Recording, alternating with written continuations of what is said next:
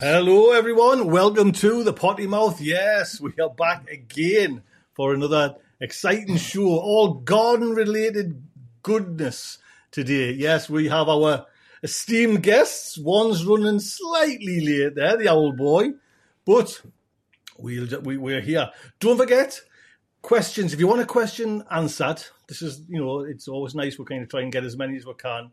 Put a capital Q in your question beforehand, and then it shows up. And I will actually do that now in the search. Well, straight away, Stu, question, Tony. Why are the skins of my tomatoes thick? Probably not ripe, I would have thought. Stu there. I'll keep that one because we'll get that. We'll come back to it just in case I'm wrong. But welcome to the show. I'm glad everyone's here on the new channel as well. I will just see if my esteemed guest there. Look at it, as if nothing's happened, Stephen. As if you weren't like 3 seconds before the launch.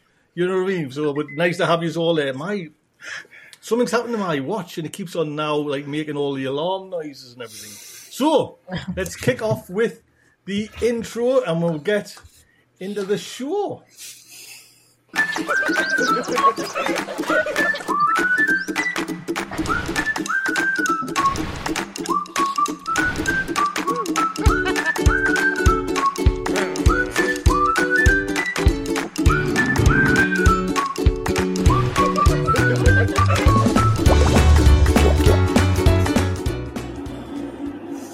There you go. So thank you everybody very much for coming on. Look, when I kind of see that intro, it does make us, although we're kind of live and sometimes live gets a bit scary, it's a lovely thing just to talk about gardening and just kind of leave the things alone, kind of the real world alone. So don't forget, pop over to our Discord. We are there, not every minute of the day, but we kind of certainly pop in there and from time to time and say hello. And obviously you're watching this on this channel. There you go. That is our new channel. Please pop over there. Now, I keep on forgetting to mention this as well, but we have, if you ever want to listen just to the audio version of that, just go and search on the a podcaster app of your choice. We are there, Potty Mouth Garden Club. So you can listen to this just as audio as well, which is kind of fun. Or if you're in the Patreon club, my little Patreon club, you get that as well as an audio podcast. And it's quite nice because I listen to kind of podcasts all the time, and it's just nice to it's just like a comfort. And I'm hoping we're all comfort for yous there. Stephen, nice Hello. to have you. How are you doing, sir? Are you good? Are you well? Yeah, very well, thank you. Is Full the allotment is the allotment good and well? Yeah, kinda. Yeah, it's it's an allotment, isn't it? It goes up, it goes down. You go up, you go down. Had a few issues this year. I've been chasing my tail all year, as a recent video shown. I've been a little bit behind, but learnt a lesson from it. And I froze. Froze again, yes. Well, I'm sure you'll get back to get that sorted out there. Oh, for heaven's sake. JB, nice to have you on, sir, again. How are you? Is everything good? Much. I've just watched this morning, or it just must have been very early this morning, your latest video. And actually, JB, if anybody's kind of struggles with gardening, I think that's a great video to go and watch where... Thank you. There's not much going right, I'll be honest. There's not much going right, but I think you you had your bad spell. You had a little chat with Steve who'll give you a little pep talk, and you went back up. And it was a totally different JB, and it was almost like on the bright side of things. Well, sure, I haven't got, this, I haven't got that, but I just thought it was a really uplifting video. So, well done there, sir. Well done there. But even though the garden, I don't think you're actually going to bring anything home this year. It's still a little bit upbeat this year because this show, because last one, that video was just, you're a little bit down. Yes, exactly. Yes, exactly. No, I really enjoyed it. There's still definitely enough trickling into the kitchen as well to kind of keep me upbeat.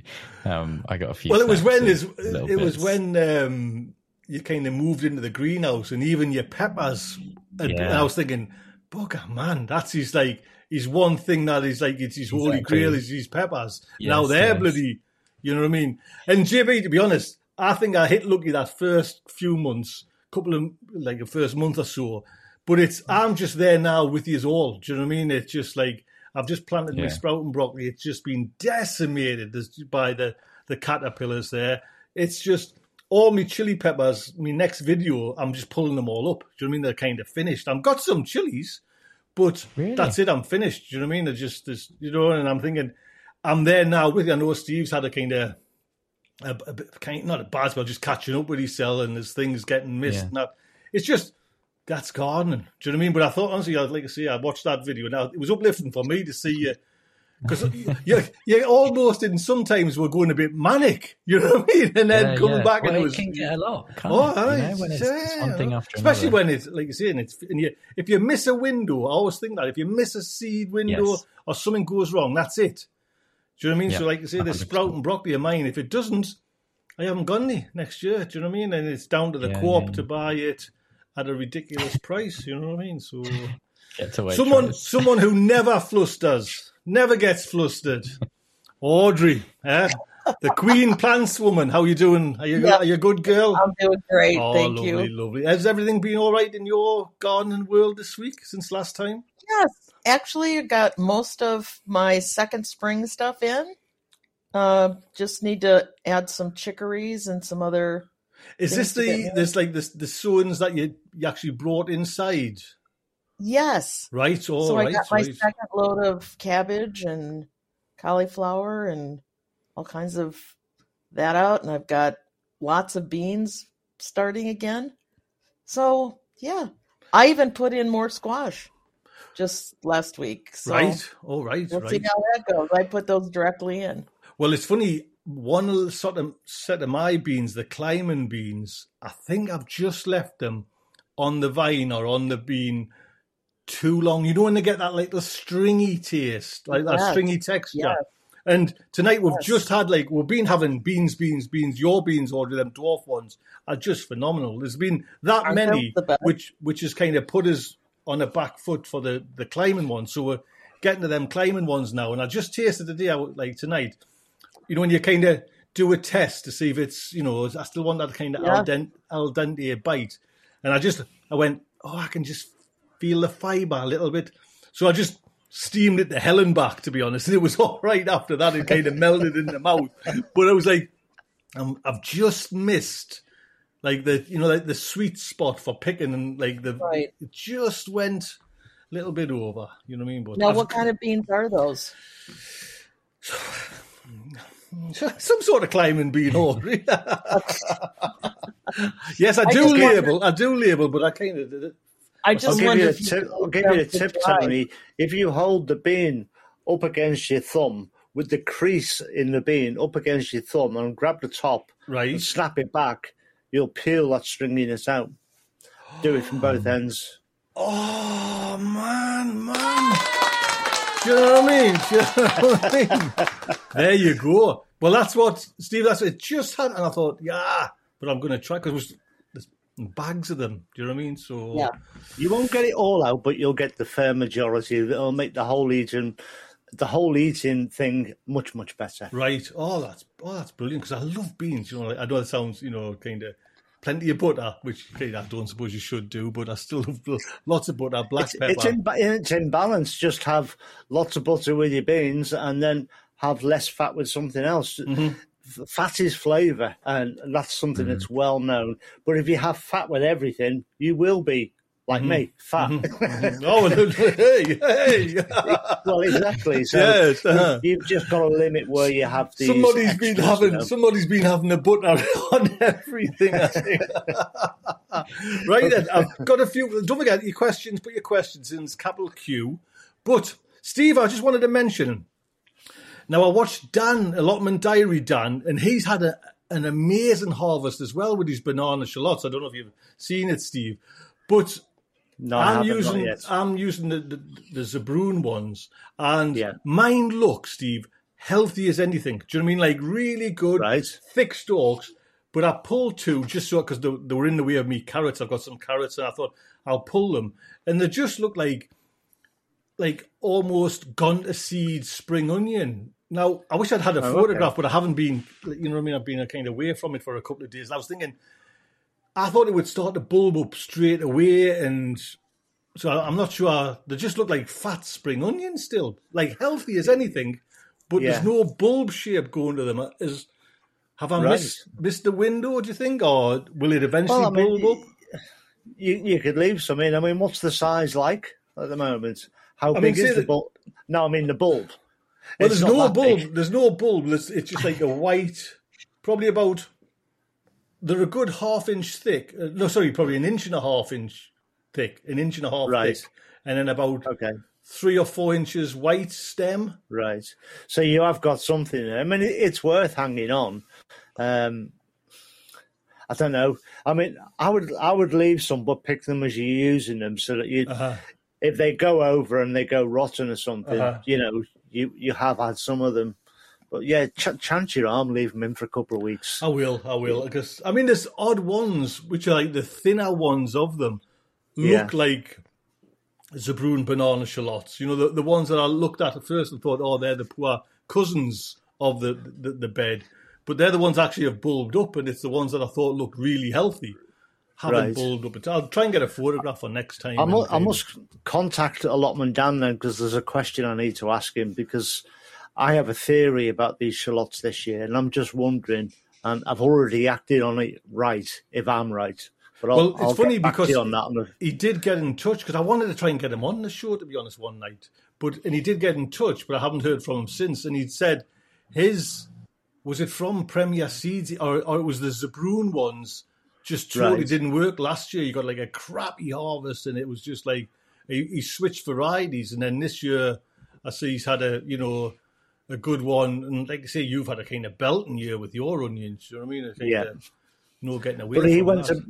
Did he go to Premier Seeds this year? I'm not sure. Right, that's the question I need to ask him, because I have a feeling somebody mentioned something about this, that when they hybridize these onions to make these Zabroon shallots, that sometimes you get a mother and a father to make them. If the mother, let's say, is a little bit bigger, if the onion is a little bit bigger or has got more of her gene in that Zabroon shallot, it can make them swell a bit differently. See, a lot of my Zabroon shallots this year look more onion-like than shallot-like, if you like. They still taste the same, but they've swollen more like onions.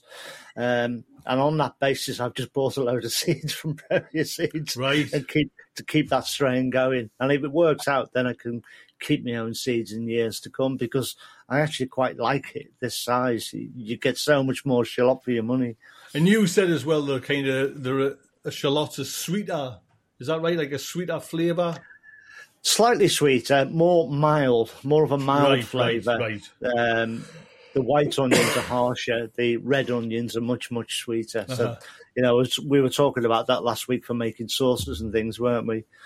How you use your different onions. Yeah. So. All right. Well, there we go. Now, JB, I want to get on to your, like I say, we've been talking about your video, and I think you kind of taught yourself what was the problem there, but your potatoes, and actually you picked up a great point, which is I do this all the time. You were waiting to harvest your potatoes because of a YouTube video, which I've honestly, hands up, it's an annoying habit, which I do quite often, to be honest. But I was just wondering, I thought, had you not, and actually something noise was going on when you crucial little bit when you were explaining what you're doing wrong. Had you not just dug them in too shallow, them potatoes? Because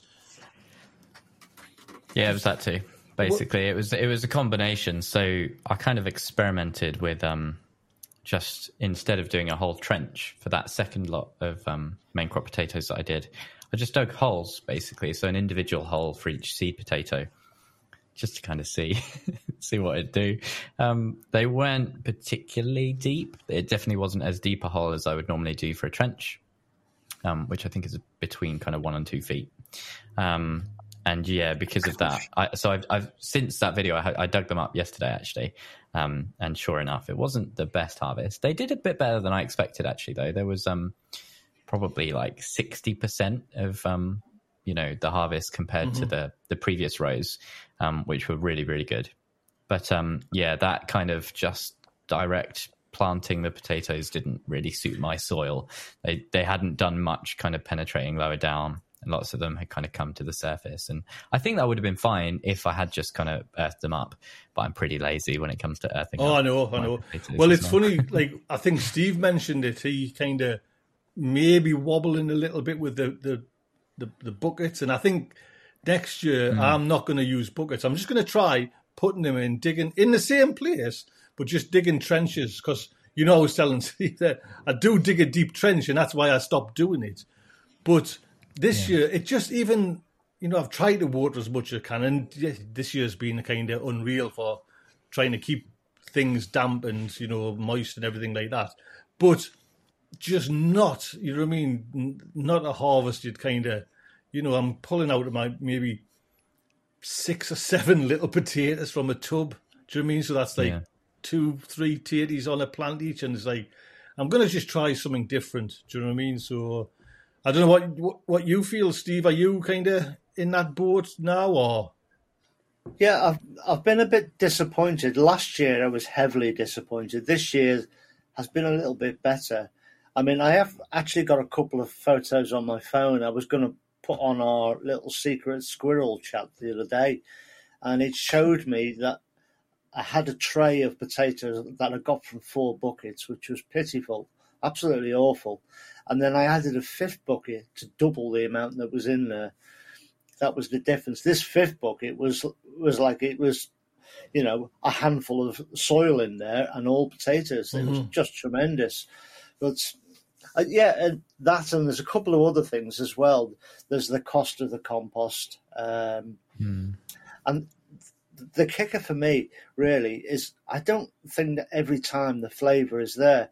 Now, I don't think it's something I'm doing wrong. I just think that some varieties are better suited to it. Like we know the Sarpo Mira works well. We've seen that on other people's videos, and we've done it ourselves. Sarpos are always go ballistic in buckets, but I don't feel that all varieties work very well. So, like you, I'm still toying with the idea of next year growing some in the ground. But we'll see. We'll see where we get to next year. Well, I was thinking of going like the kind of straw way as well, but I'm now thinking, well, I've got to buy in straw, get in straw, and then it's just like constantly put it on top. So I'm not going to be kind of, I might just kind of earth up. You know what I mean? Audrey, do you have any of these troubles? Are you a tub girl, or do you kind of in the soil? That didn't come out right there. I do grow potatoes in tubs, yes, because I just don't want to dig in the dirt. Like, it's easier to dump out a bucket. But this next year, I'm thinking I might do some Ruth Stout experiments with potatoes. But I feel the same way, Tony. Like I have to bring in straw. I have to figure out where I'm going to keep it. I have to figure out what I'm going to do with it when I'm done with it. So I'm considering it, but I'm not sure. Am I right in thinking as well, or do your buckets, though, you've got like drip feed on them as well? Oh, yeah. Yeah. So I just think I've struggled this year with, they're bone dry, but, before the kind of heat wave, I was like constantly. They're definitely getting water. Yeah. So I'm hoping there's something there. Maybe next weekend beginning of September, I think I can peak. Well, I've probably got about, I don't know, maybe 10 buckets left, and there'll be a couple of carrier bags, I think, if that. I had this kind of great idea for a video, and I daresn't do it because the potatoes are so small. Do you know what I mean? I'd be kind of laughed at. Do you know what I mean? So, right, let's just see. Sorry, Audrey, what were you? I was going to say that might be good conversation for this show. Yeah. And you always have to press publish as well. You don't have to show. Yes. Well, it was just a good idea for a video, but then I needed like a decent potato to do this video, or a decent set of potatoes to do this video. Do you know what I mean? So I was thinking, but if they're small, then it would look a bit silly. Do you know what I mean? I'll tell you after my idea. Do you know what I mean? Because it's still a good idea if I get a good crop one year. Do you know what I mean? Mum's the word, eh? Yes, mum's the word. Mum's the word. Right, let's see if we've got Jerry Ellis. Tony, enjoying your retirement? Yes, I retired. Yes, I'll just let you know that. Yes, I am now officially retired. Jerry, thank you very much indeed. it's hopefully easy street now. You know what I mean? That kind of, but no more night shifts, no more early shifts. That's just a kind of godsend, to be honest. So, right, Sarah's asking, my leeks are starting to get rusty already. Is there anything I can do to save them? Audrey, you don't get rust. Am I right in thinking you've never seen what rust looks like? Oh, I've seen it because I watch your channel, Tony.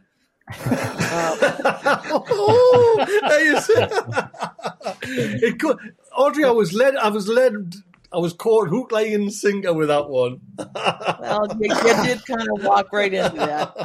I have never experienced rust here. No. Well, I tell you, Audrey, what I've actually got as well, mind you, I've only got about, say, 15 leeks in. 3 of them have went to seed already. Do you know what I mean? And it's just like, oh, I know. Yeah. You know what I mean? It's just like, how are you, man? They're only like baby ones, but they've gone to seed. You know what I mean? So, Stephen, what would leeks getting rust already? Is that a bit of a problem or not? I'm not sure I've got rust on them already, but I've definitely got seed heads on the very early planted leeks. I've definitely got seed heads. The rust, to be honest with you, I don't really know that much about it. If I get it, I scrap them. If I don't, I don't. I've normally got plenty of onions. It's not something I worry too much about. But, you know, if you get it, you have got to take it off your plot when you harvest them. But don't leave it behind on your plot. But leeks are like a kind of a wintry, you know, veg. Lovely. And if you're getting rust there now, to take them off, can we not maybe drag it out a little bit longer, or is it best just to get rid of it straight away? I suppose it depends how heavy you've got it. I mean, I think I get rust on my leeks every year, but I get it very, very mild. I don't. Yeah. I've seen some really, really bad cases of it, but I'll be honest. As long as it's not affecting the crop as such, you know, I don't worry about these things. I don't worry about pests. I only worry about things when they become more of an infestation than a little bit of a problem. I mean, we kind of mentioned it a couple of weeks ago. I brought it up there, Charlie Dowden's garlic. You know what I mean? And that's kind of swayed me to go soft neck this next year because his hard necks were covered in rust. Mine is, they don't develop into a bulb. So, but leeks, I mean, it's a bit gut-wrenching when you want your leeks to go through the kind of winter and then be there for like the hearty stews and they're kind of dropping now. And did you say, Steve, that some of them leeks have got seed heads on now? So is that they're buggered as well then, are they? Well, not really. It depends how you cut them up and eat them. I mean, when I come to harvest them, if they've got a central core, I will cut the leek in half, you know, sort of straight down, and just peel that out, and I'll cut the rest up and eat it. All right. Hey, waste not, want not, eh? So exactly. It's what you did in the war, them tales, didn't it? It is. I remember it well. Jamie, do you have any problems with rust?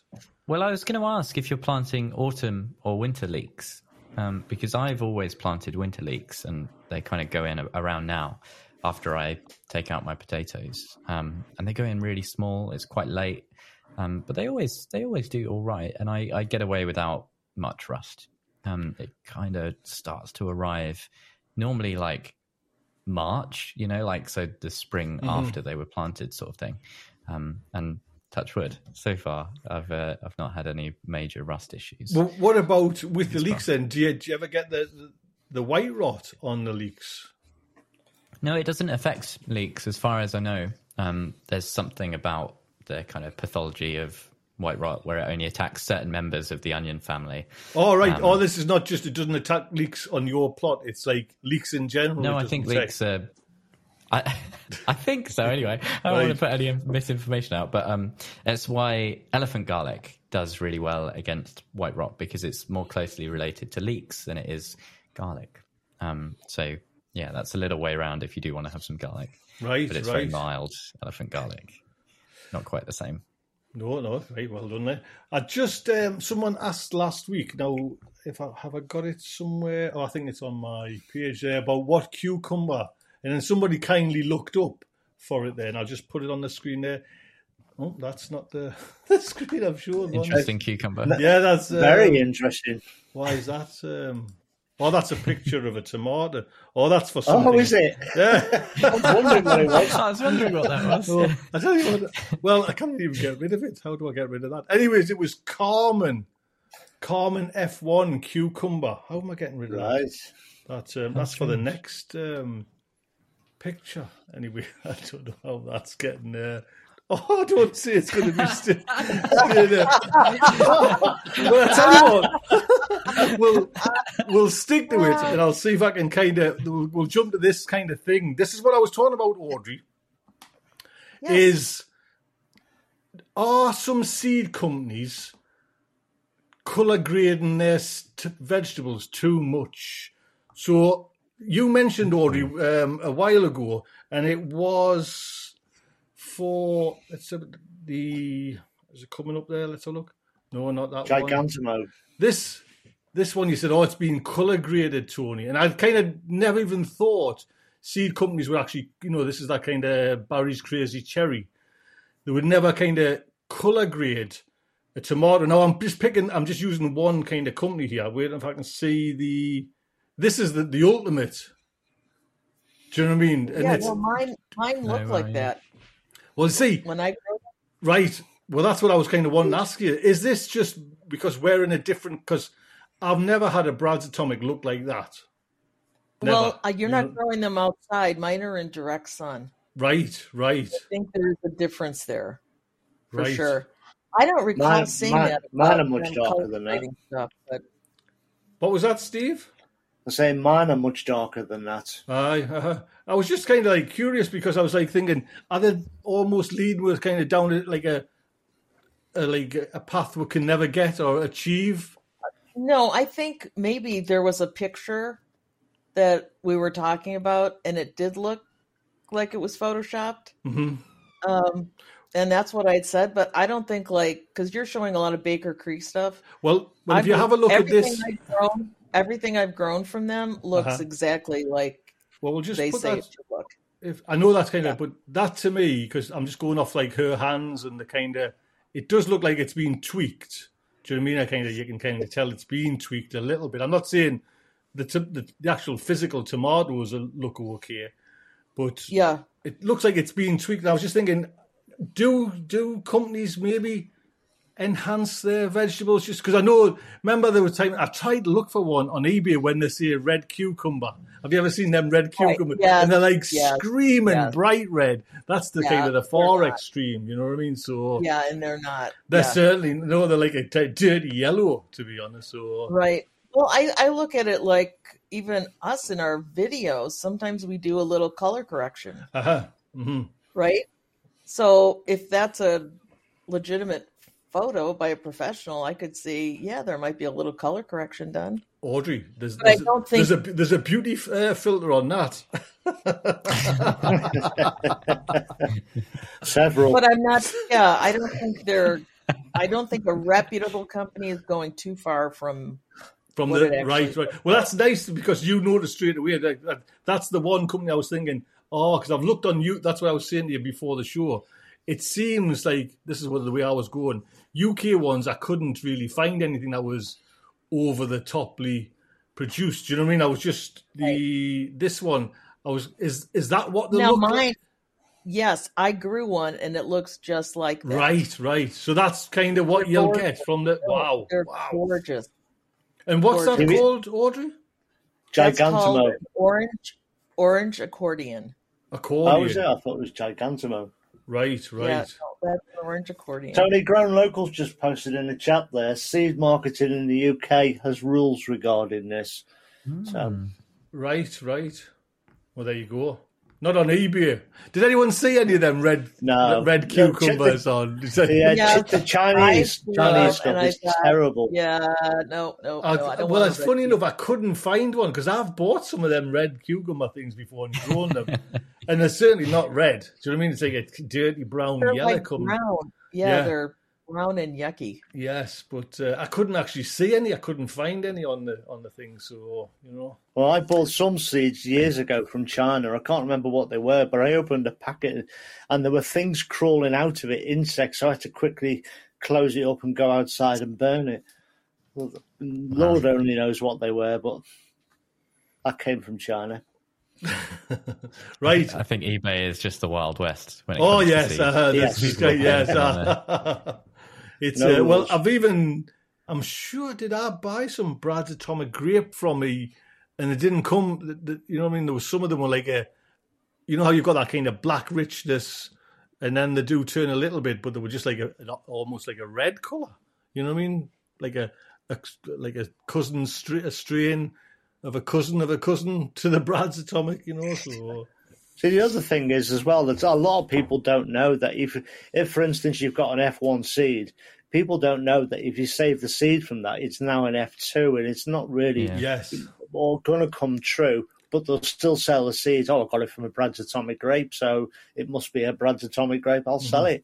Well, isn't that one of the kind of the main ones for the tomatoes? You know, the Sun Gold. That's everyone kind of wants to keep them seeds, and I don't think you get that many in a packet when you buy them, but you've always got to buy a packet of Sun Gold seeds. You can't keep them little belters. So anyway, are you going to try any? Sorry to interrupt you. Are you going to try any of the overwintering the side sheets, Tony, that everyone's kind of raving about? On what? On from your tomatoes. Oh, right. So instead of if you've got an F1 variety that you don't want to rebuy the seeds for. Right. This was a Charles Dowding one. Because he's got a variety that he's been doing it for like 7 years. So around this time of year, he'll just let a side shoot grow on, give it its own little pot, and then overwinter that, and then grow that into a full-size tomato in spring. Wow. All right. No. And that might be worth a go. Well, I did try, JB, last year. I tried the chilies. Yeah. I tried 2 or 3 chilies, and none of them kind of survived. And they looked like they did until like the final kind of month, and then I just lost them. You know what I mean? So overwintering chilies is quite difficult. Mm-hmm. I don't have much success either. No, a friend of mine down south does it. He does it every year, but he pots his up and puts it right on the middle of the dining room table and grows it as a house plant through the winter. Right. And they do that every year, and I guess they must just have the right climatic conditions in that dining room. Well, I had ours in the bedroom, and we kind of have our bedroom window open. And I think obviously some nights got a little bit frosty cold, and maybe kind of because they're a fickle thing in the cold, mind your chili plants, to be honest, there, JB. So, but if anyone's interested to know, it was a Carmen F1. So we're talking about F1 there. So you've got to get the seeds from your cucumbers have been out of this world this year. There's another one there. You know what I mean? I'm not going to kind of show it now again, but there's another one that's kind of coming. I've been happy as anything with them. I think last year, I forget what they were called, but they were just like little spiky things, and I grew them all right, but I wasn't happy with the kind of the veg and anything like that. So, do you know you can sort of cut them in half while they're on the plant itself? Cut half of it off, take half home, and eat it. The other half will carry on growing, and where you've cut it will callus over, so it's fresh when you want it next time. So you don't have to take the whole cucumber home. Is it? Is that a joke? Straight up true. Somebody will confirm it in the chat there. I know they will. I have never heard that before. I've never heard that either. I'm frightened to trust him because it's like Audrey shall lead you down a path and then just bang, you're hook, line, and sinker. Oh, flipping heck! After all the good stuff I've told you, so you could leave. Seriously, you cut it. Just cut it, a nice clean cut, and what's left on the plants will callus over. And you can take the half home you've cut off, eat it, come back a couple of days later, take the other half. Straight up.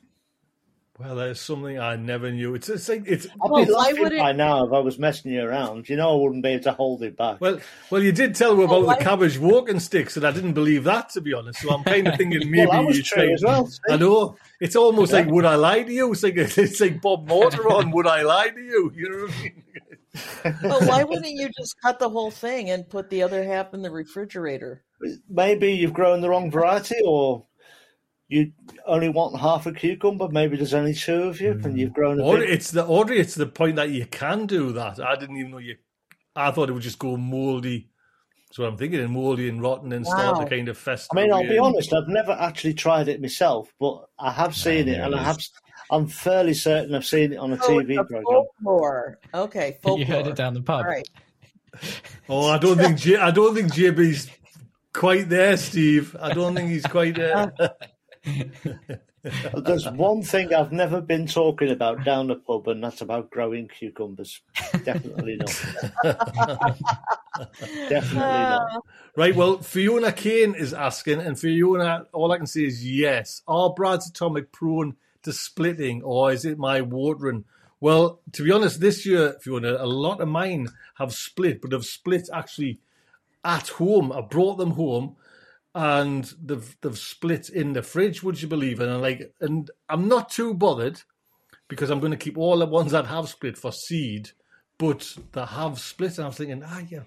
But I'm kind of almost, like I said, it doesn't bother us that, but it's them black strawberries, Audrey, that are just like the tomato of this, in the Smith household. They're the ones that are, and especially moving into first place. Yeah, especially when you can get like a nice big one, Audrey. You get anything, that's a winner. That's a winner there. Yes. So, are you growing any of them, Steve? The black strawberry ones. Yeah, I've got some on, and I was actually in that back tunnel today, taking off the foliage as you do, up the stem. And I've actually got more tomatoes than I kind of led on to believe. When I was all sorts of doom and gloom a week ago, I've actually got tomatoes on, and I can see trusses developing. So it was only at that very early stage that I'm missing a couple of trusses. But yeah, the black strawberries and the blue chocolate and the Brads, they're all coming on quite well now. And you've got tomatoes on, and you'll probably be able to get them over the finishing line as well. Yes, there's a black strawberry there that I could eat tomorrow. Right. Well, there we go. Yeah, those are wonderful. We'll just ask JB. Any tomatoes, JB? I tell you what, right? I've got this weird thing where so I've had a lot of caterpillar damage, but on the big, I think it's a Montserrat. So like I've got one big beefsteak, and they're all just ugly as sin. You remember that first one? Yes, I said I love it. You picked it off because you didn't like it. It was just it was an ugly tomato, and it's not on mine too. They're all a bit like that, not just in terms of like their shape, like that's fine, but they've all got like kind of grey blemishes in their skin. They all just look like they've been through the wars a bit. And is that normal for like a big beefsteak tomato? Is it normal for them to get? Well, I know they kind of do look sometimes kind of like almost, how I showed you this last one there. It was a lovely kind of, some of mine do go like deformed and a bit twisted. And I've never thought about it, JB, to be honest. I've just like chopped them up and made a sauce with them. I don't know. Yeah. Audrey, I know exactly what he's on about. Do you know what JB's on about? Where they just look and they've got like scars on them, and it's like they've got like deep dark crevices in, and they're just like they're not a pretty tomato. I think that's more from heirloom varieties. Yeah. I think some of the more F1s are a little more, they're not prone to that. Because I'm growing one right now, and it's, oh my gosh, I'll think of the name.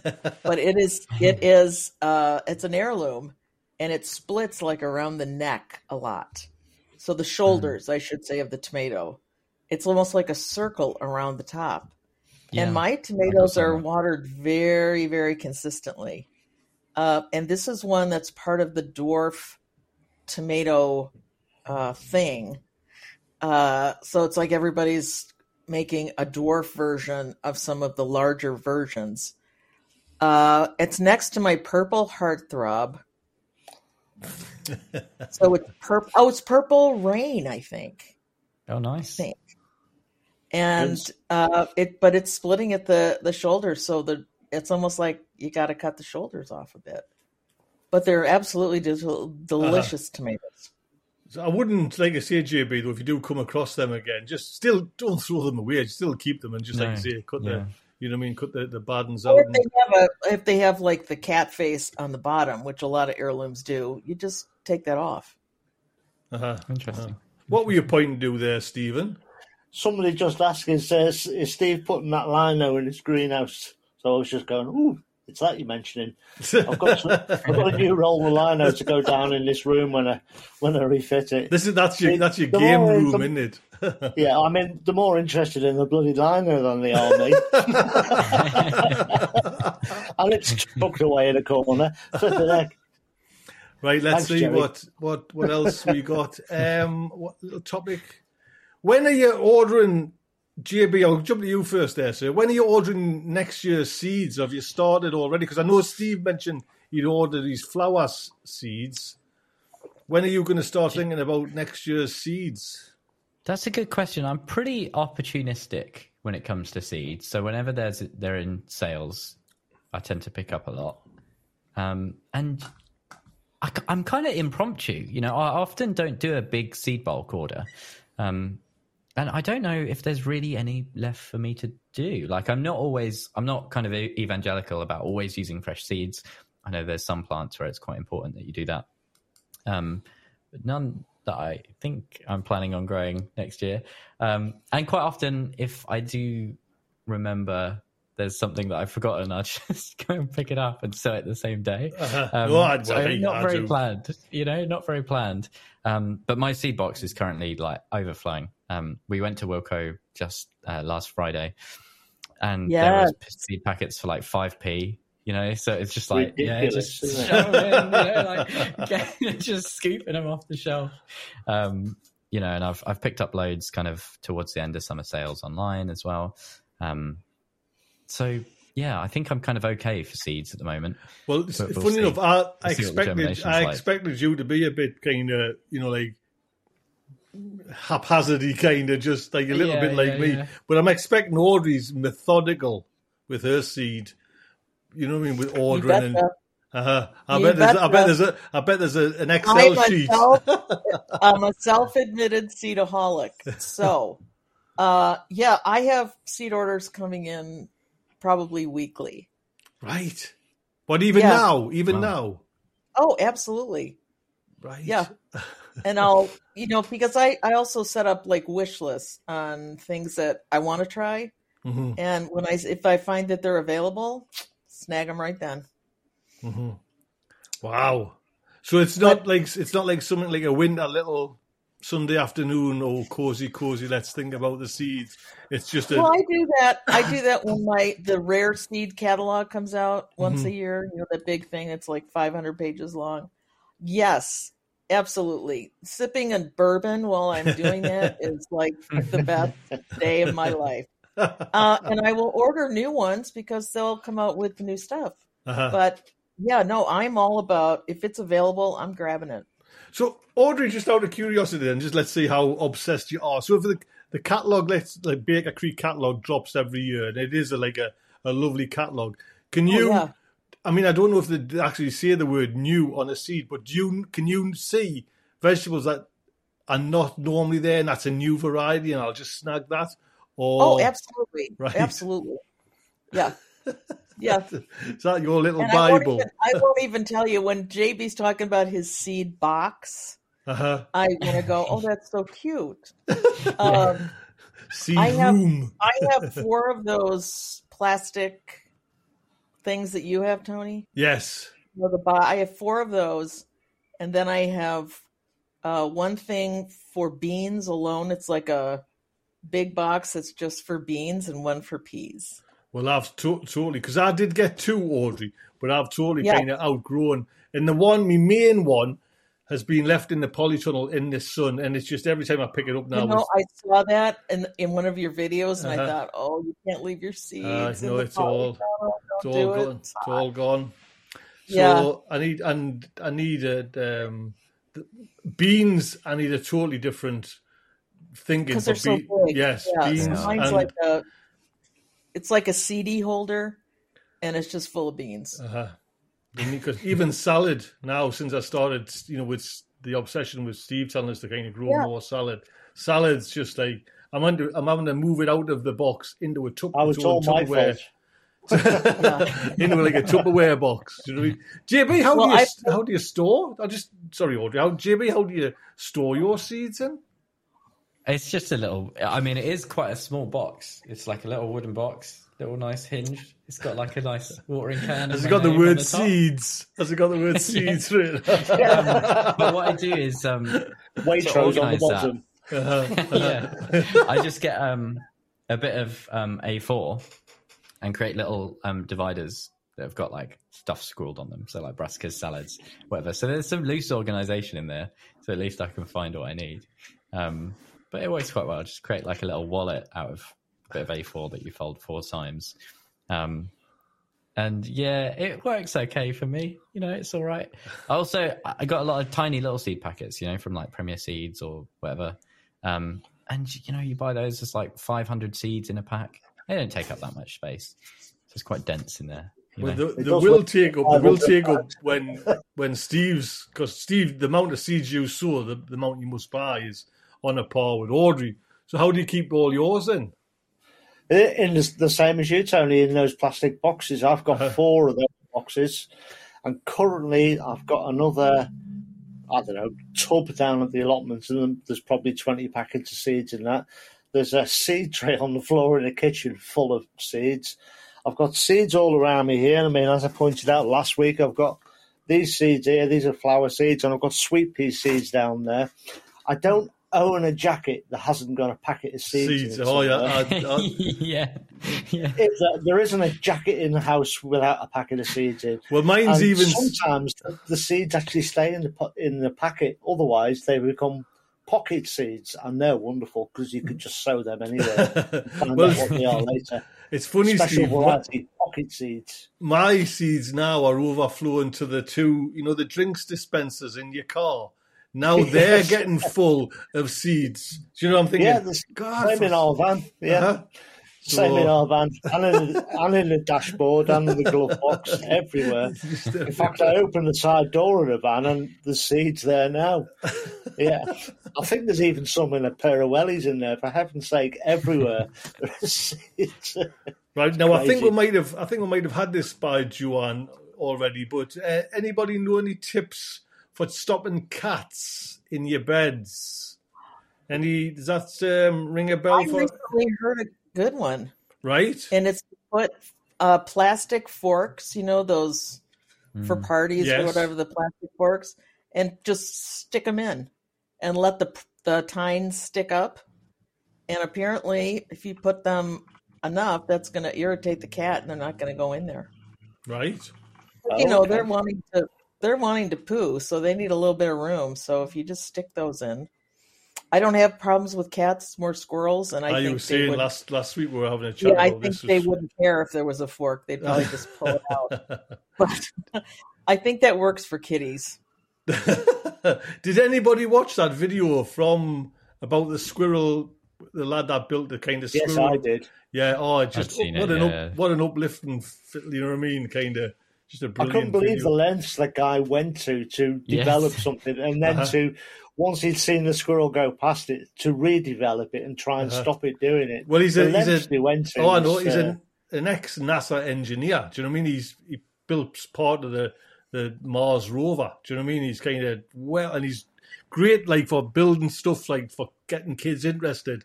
So most of all his videos are kind of brilliant. I just love Mark Rober. But that one is just... Because I think he's done it twice now. There's like 2 or 3 maybe videos. It was the second one I watched, the Ninja 2 one I watched. Right, well, the first one, really just good. Like excellent. So how does it end? Does the squirrel end up in a bucket of water that it can't get out of? On the barbecue. It ends up with the nuts. It gets the prize. They'll get the prize. That's a man with a kind heart. Yeah. Right, that's just... I was going to say... Sorry, well, Jimmy, the thing that's always worked for me with cats is rose or bramble trimmings. So exactly the same thing as plastic forks, but biodegradable, basically. Rose stalks are like perfect. If you've got an actual rose bush that you trim down, they hate it. It's been foolproof in my raised bed in the back garden. I could just kind of stick them in the soil at like odd angles, create a real obstacle course for the cats, and they can't be bothered with it. Marty has got a good question here. She says, salad question. I've sown from a packet of mixed salad leaf seeds 4 times. This time, only one variety of fondy-type leaves have come up. What do you think has happened? It's been hot, but well watered. So, Steve, what do you think next? So she's sown like a mixed bag of seeds. She's sown it 4 times. On the 4th time, there's only one variety of the lettuce It sounds to me like it might be in direct sunlight. Try and keep it out of direct sunlight. Still somewhere warm, but keep it out of direct sunlight. The fact that one of the lettuce seeds is germinating and growing. Normally, when they put these mixes together, they're all of the same age seeds. Normally, but otherwise, then it could be a bad mix. But don't ever throw a tray out. Just leave it. Keep watering it. Leave it on the side and see what happens. Sometimes seeds can take some time to germinate.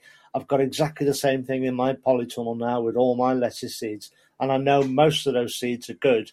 But it's like 12, 13 days now and they're not germinated. Normally it's like a week. In fact, you and me, Tony, we've both sown the mushroom trays of mixed leaves, haven't we? Mm-hmm. Mine are up now and they're about 1.5 inches tall and some of my other lettuce hasn't germinated yet. So, it's... Well, and I know some of that seed's good. Funny enough, Stephen, I was having a little bit of problem with the last batch. I've sown like the salads, and I've got them down. I brought them down, and probably the day after I brought them down, we've had kind of coolish weather. So and nothing was happening for a while. I mean, the brassicas were all away, but the salad and the mustards haven't been that good. So I switched on in the hut. And actually, I might have left it on. No, I think I've knocked it off. I switched on the heat mat. Yeah. Within a day, they were up. Yeah. So it's obviously been a little bit too cold for them. Do you know what I mean? Which I didn't think. You know what I mean? But you say like the warm soil. So I was struggling to get, and I was thinking, bloody hell, salad again. But now 12 days ago it was really quite warm, but now the temperatures have dropped. Quite significantly as well, so that will throw a spanner in the works. I mean, I was actually thinking this afternoon, maybe I'll do some of the really small quarter trays. I'll sow some of them, put them on my windowsill here at home, and that will give me a germination. Well, it within a day, within a night, like I woke up the next day, went there, and they were there, they were up. So I've got them all there now, and it's down to me now to kind of repot them on whether I can kind of get that kind of done or not, you know what I mean? Now, I've sent out, actually, I haven't heard anything back from them, but because I wanted to do an interview with them. But I just want to grab your thoughts. You know how we're doing allotments and that. And there's probably a couple of companies. There's one called Roots Allotments down Bristol, down Bathway, where it's a private company that's set up, and you can kind of go, and if you go online, Roots Allotment, have I got it? I don't think I've actually got it set up on the thing. You can just rent, instead of waiting like 6 to 10 years for an allotment or whatever, you can rent an allotment, and sure enough, they're a little bit more money. Do you know what I mean? So in some cases, I think, Steve, probably allotment, probably the size of yours, might be about 200 odd pounds, right. I think, a year. So, or is that? No, £50 a month. I think maybe 56. I don't know if you're on there. JB, if you can have a look. I wonder if that's big money. Oh, I know. But I'm thinking, you know what I mean?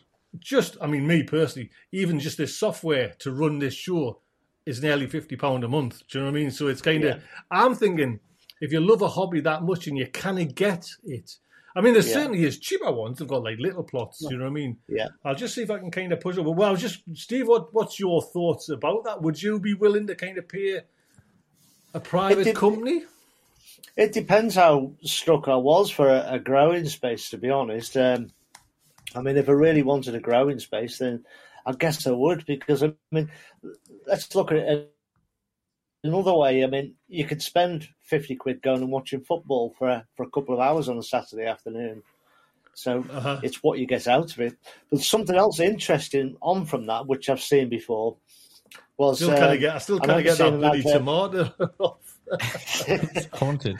I remember seeing a few years ago, you could rent an allotment space, and this company would plant it up for you. You tell them what you wanted to grow. Right. They would grow it in that space, and then when it was harvested, they would send it to you.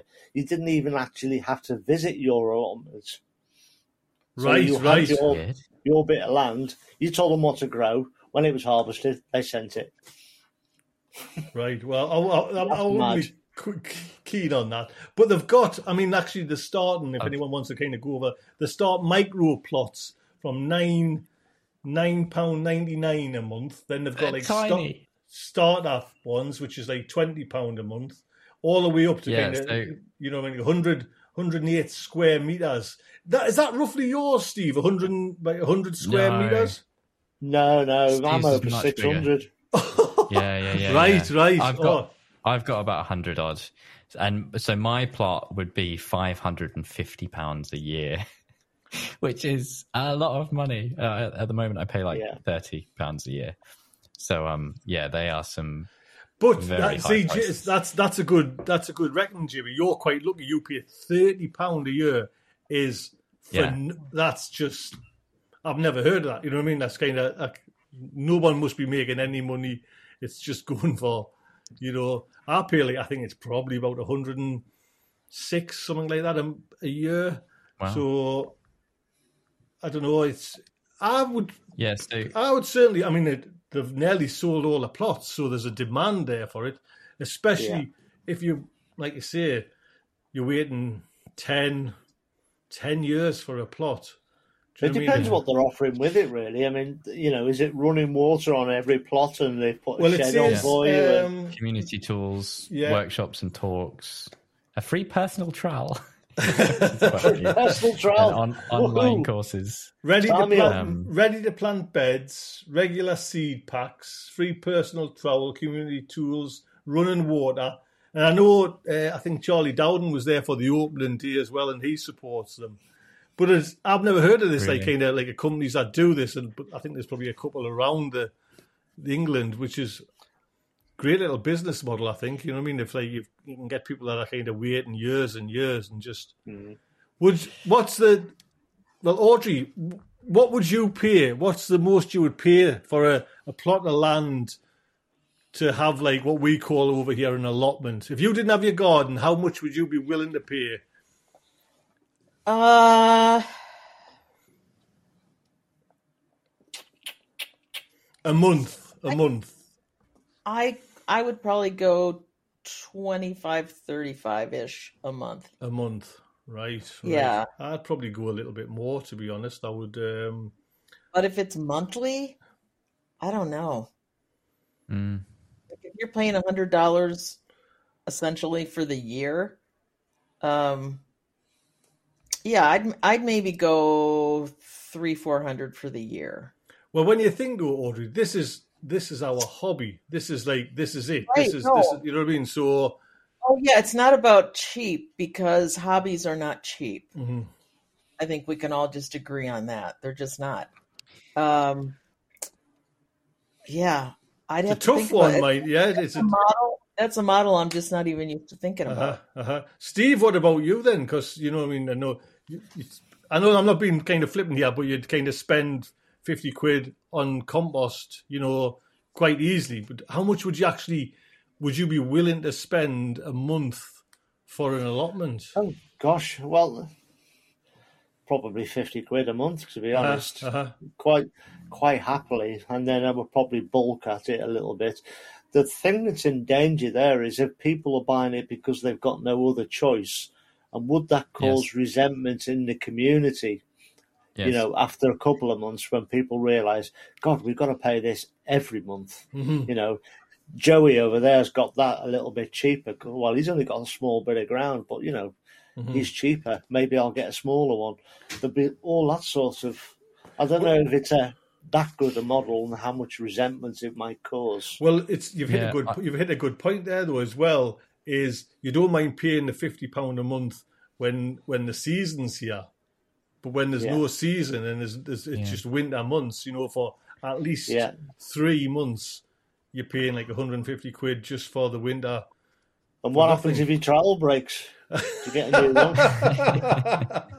You know? Oh, you've got to think of these things, you know? You're paying 50 quid a month. And what if they don't like the seeds in the seed pack? And I'd buy a plot. Yeah. I would think it'd be more practical to buy a plot. Mm-hmm. Well, there is, Audrey, in this village, we have got like private allotments. And I think that if you're willing to pay, I think they go for around about maybe 3,000 to 5,000 to buy it. So it's yours. It's like a private land. Right. And like you say, if you maybe that's the route, because I've had mine, paid mine for 25 years. You know what I mean? So it's at least 20 years. I think if that became the model here, I would just buy a plot. Because then I can sell it when that's not what I'm doing anymore. JB, I know you're kind of careful with your money. You know what I mean? You young students that have just come out of university and... you could get a tin of paint for that. You know what I mean? So you got to My main concern with it is this kind of becoming the new normal, and it kind of removing the current kind of just the idea and the concept behind allotments is that they're not really a profit making venture. They're put aside as a public good, and they are there for the benefit of local it doesn't residents. matter if you've not got bags of money, you can do allotmenting on the cheap, and I try to kind of stay in the spirit of that as best I can, because I think that's kind of one of the things about allotments, really. But yeah, it makes me a bit uneasy seeing this kind of thing where a lot of people would be priced out of this, and it makes me worry about kind of the future of allotment provision. If these started popping up everywhere, what's it going to mean for the price of your council allotment, and that kind of thing? I get that, JB, but just like the kind of for the devil's advocate kind of thing. Would you wait 10 years? Would you wait 16? The people over the wall from me have waited 16 years. Their kids are up and away. You know what I mean? It's that's the thing. Yeah. And if finances are a little bit kind of different for everybody. You know what I mean? But it's a model. I kind of think. You know what I mean? It could work, but like what Steve said there, there's certain months so I would be really begrudging paying like £50 through the window. That would just kind of knock me. Do you know what I mean? Because it's just you sometimes don't go up. I think I would still have my name down on a council waiting list while I was paying that. I think I'd still definitely do that. Probably everybody else would as well. So, I don't think it's a bad use of land, and you can't outlaw people doing this kind of stuff. It's nicer than it going for housing or something like that, and hopefully it would still have, I mean, it looks like if you look on the thing, you know what I mean? It looks like they've got a nice big teepee in it. It looks like a nice community. You've got running water. You know what I mean? So I think it's going in the right direction. It's just, are you prepared to pay them? You know what I mean? Business, you know what I mean? It's our economy there. People's got to make some money. But JB, you still haven't answered the question. How much are you willing to pay? It's a good question. It's a very good question, and I don't know. It's kind of like a frog in hot water thing. You're like, once you're invested and it's your allotment already, and you get a letter saying they're doubling the rent. That's very different from being someone who doesn't have an allotment, who has to make a choice about whether or not they're going to start spending £100 a year or £200 a year. I think I go up to £100 a year for mine, but I wouldn't be too happy about it. But that's probably about the limit for me, because mine's half a plot as well, so it's relatively small. Right, but yeah, you'll be out there drinking your wine. Let us see what the time is. Actually, it's just kind of flown. Oh, God, we're over the hour already. And whenever answered, I tell you what, we'll answer a couple of questions there. Right? Yes and no. Well, actually, there you go. Then David Bruff's asking: are there any carrots that can sow now? Stephen, Carrot Man. Oh God, yes, definitely.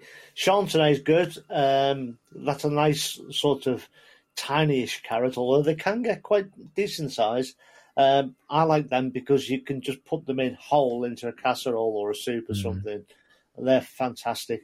The other variety that's good over winter is Eskimo. That's a really, really good variety. Are you planting these in your polytunnel, Steve? Are you planting them outside as well this time? Planting them, they're planted, they're sown and growing. But is it too late to sow it now? No, not at all. You can still sow them in December. They've still got to grow. They still need whatever they need to grow. So if you plant them in December, it's just going to take a lot longer. But surely they wouldn't germinate in December. If your polytunnel's warm enough, we've got a warm spell, they will. Yeah. It's all down to soil temperatures, really. Conditions, right? So there you go, David. There we go. Yeah, get them sown. Get after it. Get it. Yes, sow it all the time. Right, Urban White Buffalo is asking, has anyone tried to graft one tomato variety stem onto another variety stem? Audrey, is that something you might have dabbled with, or is that nothing? I have done that in the past. Yes. What's it like? Is it easy to do? Is it successful? Or It's remarkably easy to do. Right, and right. There's two ways to do it, where you cut both at an angle, or you cut like a V in one of them and you cut a point in the other, and you put it in and you wrap the grafting clip around it. I mean, it's very simple. Mm-hmm. So I guess you must have done some research then to find out what was a decent rootstock and what. I actually did not. I put one tomato on another tomato that was very vigorous. And so I assumed the rootstock was more vigorous. Right. And it did I'm actually thinking about doing that with Brad's Atomic Grape next year. Because you know how they come up and they are just so spindly? Sickly looking things, aren't they? Yeah, and I think, what if I put that on a really good rootstock? I wonder what would happen. So I was thinking about that. Uh-huh. Yeah, it's not as hard as it might sound. Mm-hmm. No. And Steve, will anything happen, if you're kind of blending F1s and rootstocks? Does that cause a problem or not? Not really. Your variety above the rootstock is the variety that will grow. And it's the vigour and the strength of the rootstock that will make your scion grow, because it lets your scion up above. All you've got to be careful of, really, as Audrey says there, it's quite easy. It's the cambium layer on the outside. As long as they match up between the two, they'll take pretty easily, pretty rapidly. It was the what? Steve, what did you say there? It was the what layer? Cambium layer, the outer layer. The layer like on a tree, as you remember from school, where they say, you just break open the bark and just chip a little bit of that layer away. That can break the cycle up and down the plant that sends the signals and all that stuff. So as long as those match on from your scion to your rootstock, then your plants will get away fine. Mm-hmm. Right, well, it's the same with all grafting. If you're grafting apples onto apples or well, I know cannabis onto wheat, whatever you're doing, Mm-hmm. Well, I've kind of bought, you know what I mean? I don't know. JB's, I guess you can do. It's a big thing with chili plants grafting. Is that something that have you bought chili plants, grafted chili plants, or have you dabbled with it? No, the only place I've ever seen grafted chili plants is on your videos, Tony. Right. And I know you've done a few with tomatoes, but I had a kind of, the stupid question is, what rootstocks do you use for tomatoes? Like, what rootstocks are they grafted onto? Are there tomato varieties? They are some cabbage, man, for God's sake. They're all different varieties. I mean, I haven't done that for 20 years now, but I remember, because it was the name of a favourite song of mine at the time, but it was Arnold rootstock. That was the one I used for tomatoes. There's probably hundreds available, but that was the one I always used. It was really nice and vigorous. Yeah, interesting. Mm-hmm. And would a tomato rootstock dictate the growth form in the same way that an apple rootstock would? Yeah, okay. Yeah, all the vigour and the strength comes from the rootstock. So you're looking to get the vigour from the rootstock and the qualities of the scion to get your plants. Yes. Steve, while you're there, Ian from Grown Locals asking, Steve, do you plant your shallots on Boxing Day too? Because I was going to ask you this, Steve. No. But why couldn't you? Could you not do like a succession planting and get like a harvest? I suppose you could do, but I'm always looking to bulb up all my shallots and onions and garlic pretty much at the same time. I don't know why I don't do it earlier, to be honest. And I know with leeks, I know why I don't do leeks on Boxing Day. It's because they're just too early. And even now, my leeks that I sowed in January were too early this year because now they're running to seed, as you know yourself, Tony. But I mean, leeks, really, you can plant all the way into March. I've just always done them early in January. I think that was everyone. That was Steve telling everyone he's got a new mic stand there. You see, I just knocked it. Bloody thing. Well, I think we're kind of coming to the end there. Let's have a look. We were 101 hour 9 minutes. We will get into the tips of the week. Audrey, what is your tip of the week, girl? I'm going to say, because we talked about this last week even, that people are getting a little weary right now because of the heat, because of it's August. We've been at this a while.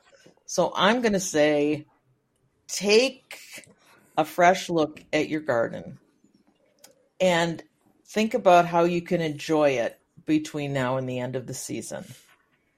Whether that means you're planting new things, whether you're harvesting, whatever. Remember that the point of gardening is enjoyment, and it's also like a soul life-giving thing. So don't miss that as we're trying to keep weeds out and keep it looking pretty. Like, just enjoy it. And if that means you just sit like JB in his meadow at his plot, then just do that. Because, there's also soul value in gardening. So don't miss that. You're exactly right, Audrey. And it's funny enough, it's the glut harvest that's not my favourite time. Do you know what I mean? You work your little Charlie Holics off to get there, but when that comes, do you know what I mean? You're what? You're Charlie what? Holics. He means his tush. I love some of the terms that you guys use. They're just delightful. Charlie Holics. Okay. I'm going to use that in a sentence. Yeah. So, meaning you kind of, it's all this preparation, and then I'm finding now, and it's like every year it does I don't say it gets down, but it's like, you go up and you want to do something, and I've got because the tomatoes are split. I don't harvest them. You can spend a good 30 to 40 minutes just on harvest, just to get your veg in, and then you've got to water your tomatoes, and then it's almost like an hour before you've even let's just play with some gardening. That's why I always take my flask with me, so that I always make sure I sit down and have a coffee. I sit down for 5, maybe 10 minutes at a time, at least three times every morning, at least. Mm-hmm. You're always on your phone chatting to us. Exactly, yeah. No, you're always bloody bugging me. Steve, how'd you do this? No, Steve. JB, what is your tips of the week? Okay, so mine. This isn't a novel one, right? But brassicas. Okay, it's not the end of the season for the cabbage, right? Especially down south. And the tip is to check once, check twice, and then check a third time for eggs, caterpillars, all the pests on the brassicas, because it is amazing what you can miss, right? I spent probably 45 minutes in my little brassica bed just yesterday. Went over everything, like thought it was with a fine-tooth comb. And then I could still see, I was still finding a few little eggs here and there. I went back through it all again and found just as many as the first time. And you have to be so careful with those eggs, because the cabbage whites will just decimate stuff so quickly. And do that even if it's netted, because even the absolute best netting, you're still likely to get one or two ninja butterflies that get in there somehow. No, that's really on it. The caterpillars are like masters of disguise, aren't they? The ninjas. Yeah, exactly. They hide so well. And you've got to be careful when you're looking for them as well, because the slightest knock on a leaf, they'll fall off into the soil. And then when you turn your back, the little buggers are climbing back up again.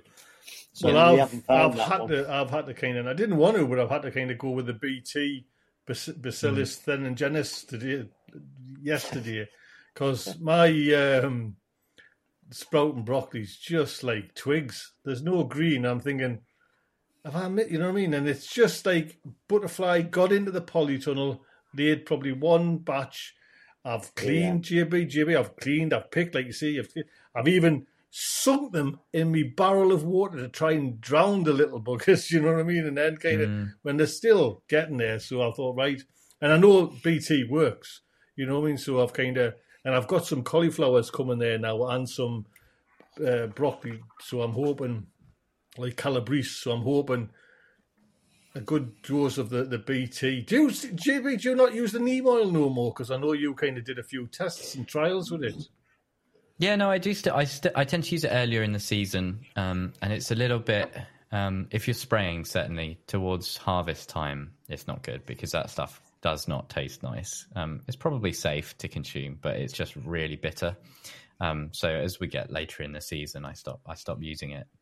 And generally, normally at this time of year, stuff like aphid and whitefly populations are kind of a bit more under control from natural predators. But it's really low in kind of ladybird numbers and stuff like that on my plot at the moment. So I've been going in and physically removing the aphids where I can. My brassica. Those aphids look terrible on that little dwarf cabbage you've got. Yeah, all your ladybirds have went to your meadow. That's what they're all having a party in Benidorm. There you go. The other one to watch out for is hoverfly larvae, because they look a little bit like caterpillars, but they're a positive to have. They'll go through and they eat even more than the ladybird aphids. The ladybird larvae, hoverfly larvae are really, really voracious eaters. So look out for those as well. They're good friends to have in the battle against the aphids. Stephen. Hello. Tip of the week, sir. Oh, right. Right. Cleaning. And it's cleaning your polytunnel plastic and your greenhouse glass. At this time of the year, light levels or light hours are dropping, and the angle of the sun will start to change soon. You want to take best advantage of whatever light's available through the winter months. So get in there, clean your polytunnel plastic on the inside, get rid of all the algae. You don't need to use any cleaners. Just wet it down, come back 5 minutes later with a window brush that you would use, wash all the algae off and then rinse it off. And the same on the inside of your greenhouse as well. Just allows maximum light transmission into grey crops over winter. So that kind of any time now to start thinking about doing that. Yeah. Because we are going to try and kind of get our crops through as much as winter as possible this year as well, Steve. Is that right? Yeah, we always do. Yes, well, I start off well. I can get the odd mustard through to kind of early March and that. So hopefully. Just give them a chance, and when it's looking a little bit sorry for itself one morning, when it's been a little bit cold, don't rip it out. As you know, you get fed up, don't you? Oh, the same growing, rip. Well, it's funny, kind of. I was looking at another good point you made, Steve, there, because there was, and I forget what it is. It's some salad or chicory or something that I've put in next to the potatoes, and they looked as sorry as anything when I put them in the kind of direct heat but I've just went back yesterday and I thought, bloody hell, they've all took and they're all bushy and they're all kind of, and I'm thinking, it's just like they just get a little bit confused for a week because they're now in a different environment and they think, oh well, this isn't so bad here. We're getting water, we got soil. Let's pour our roots down and then they start thinking, oh, it's quite nice. This getting all this free food, all this free water and sun. They're not much water, but we'll try. Always sulk for a week. Oh. Sulky little, they're like teenagers. Well, listen, I think we've come to the end of another fantastic Potty Mouth Garden Club. Naturally, JB, thank you very much, sir. It's always a pleasure. Thanks for having me. Audrey, thank you very much indeed. And Stephen, always a pleasure, never a chore. Oh, thank you very much. And a big thank you to everyone who's watching live and who, like I say, don't forget our Discord there. And if you want to listen to a podcast, just search in on Apple Podcasts or any podcast, if you're a kind of a Windows user. You know what I mean? Whoever, I don't know who uses Windows, to be honest. You might find some sort of Android podcast there, but we are there. Everyone, thank you so much for coming. It's been a pleasure and an honour to have you on board. We will see you next week, next Monday at 7 p.m. Look after yourselves. Take good care. Thank you, Tony. Cheers, everyone. Bye-bye.